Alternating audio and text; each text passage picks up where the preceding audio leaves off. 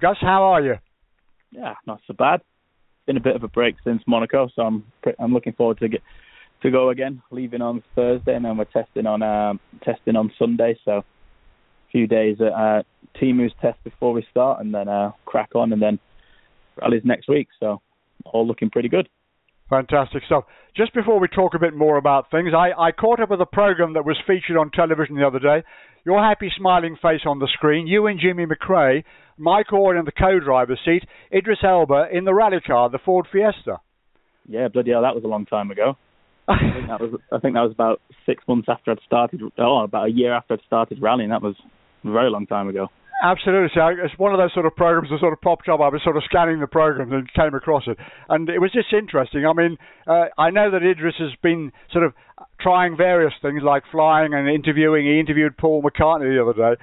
But I just thought, Michael must have wondered what he had to do to keep him on the road, basically. Yeah, I think Michael had his work cut out because I think Idris quite enjoyed crashing the car. So I don't think Michael could have said anything to improve that situation. Absolutely. What about taking you back to your early days? I mean, what was the first rally you actually did as a competitor? I think it was the Pirelli Carlisle Rally, 2014, and we won it. So it's a good start to my rallying career.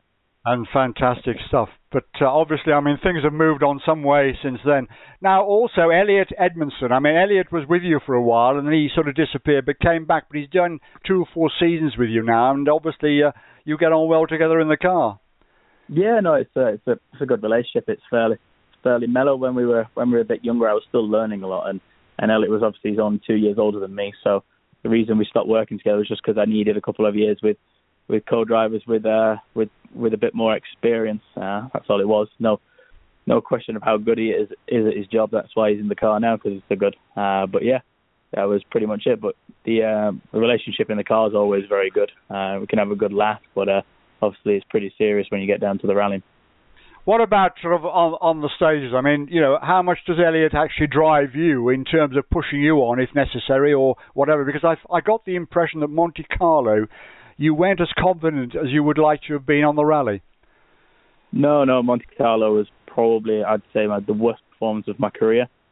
So it's one of them. It was just terrible. Just couldn't seem to get any confidence in the car. And then once confidence is gone, even if you try and bring everything back a step at a time, sometimes it just doesn't quite work how you want it to. So for me, it was just important to get to the end of the rally and get the mileage, because I think after Timu on the Thursday, I think Malcolm would have been quite upset if I would have gone and put off the car, especially when I wasn't really fighting for any position. Absolutely right. But I mean, again, the relationship between the two of you in the car is such an important part of making the whole program and package work for you as a rally driver, of course, as well. Yeah, of course, yeah. And them situations are always the toughest and the ones that we want to deal with as little as possible. But it's just part of it sometimes. So we just crack on and do our own jobs. And what about this year? Because, I mean, in a sense, you're carrying more weight on your shoulders because, to a very large extent, I mean, Malcolm Wilson, Rich Milner and M Sport have put a lot of faith in you as your rally career has progressed and where you're going with the future of your rally career. Yeah, I mean, they're the two people that I need to impress more than anyone else.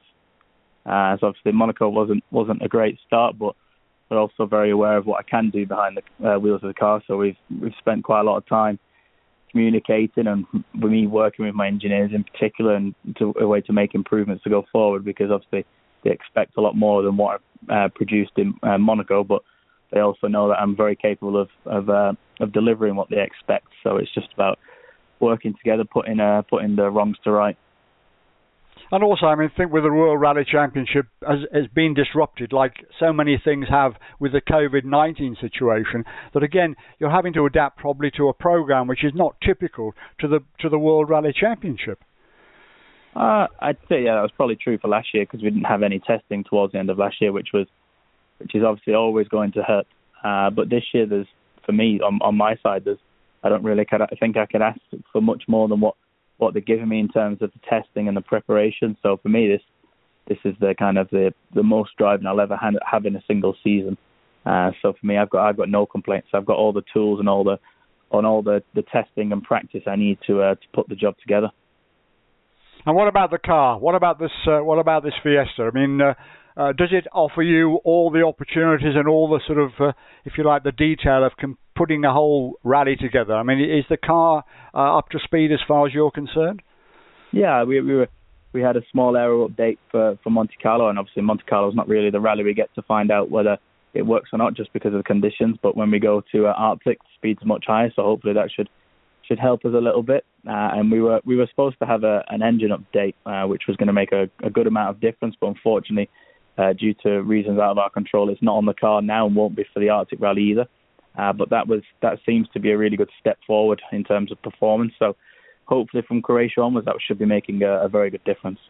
And what about competing against Hyundai and obviously Toyota? I mean, they've obviously got their own particular programs together quite successfully. But I mean, what about the car in relation to the competition as such?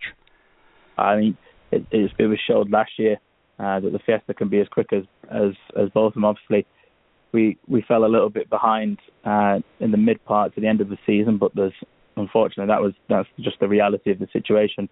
Coronavirus is something that none of us could have ever predicted, and at the end of the day, it's still Malcolm's company, and his priority will always be the company, as it should be. So I think these updates that we're going to be having over the next rally or two will bring us a lot closer to them.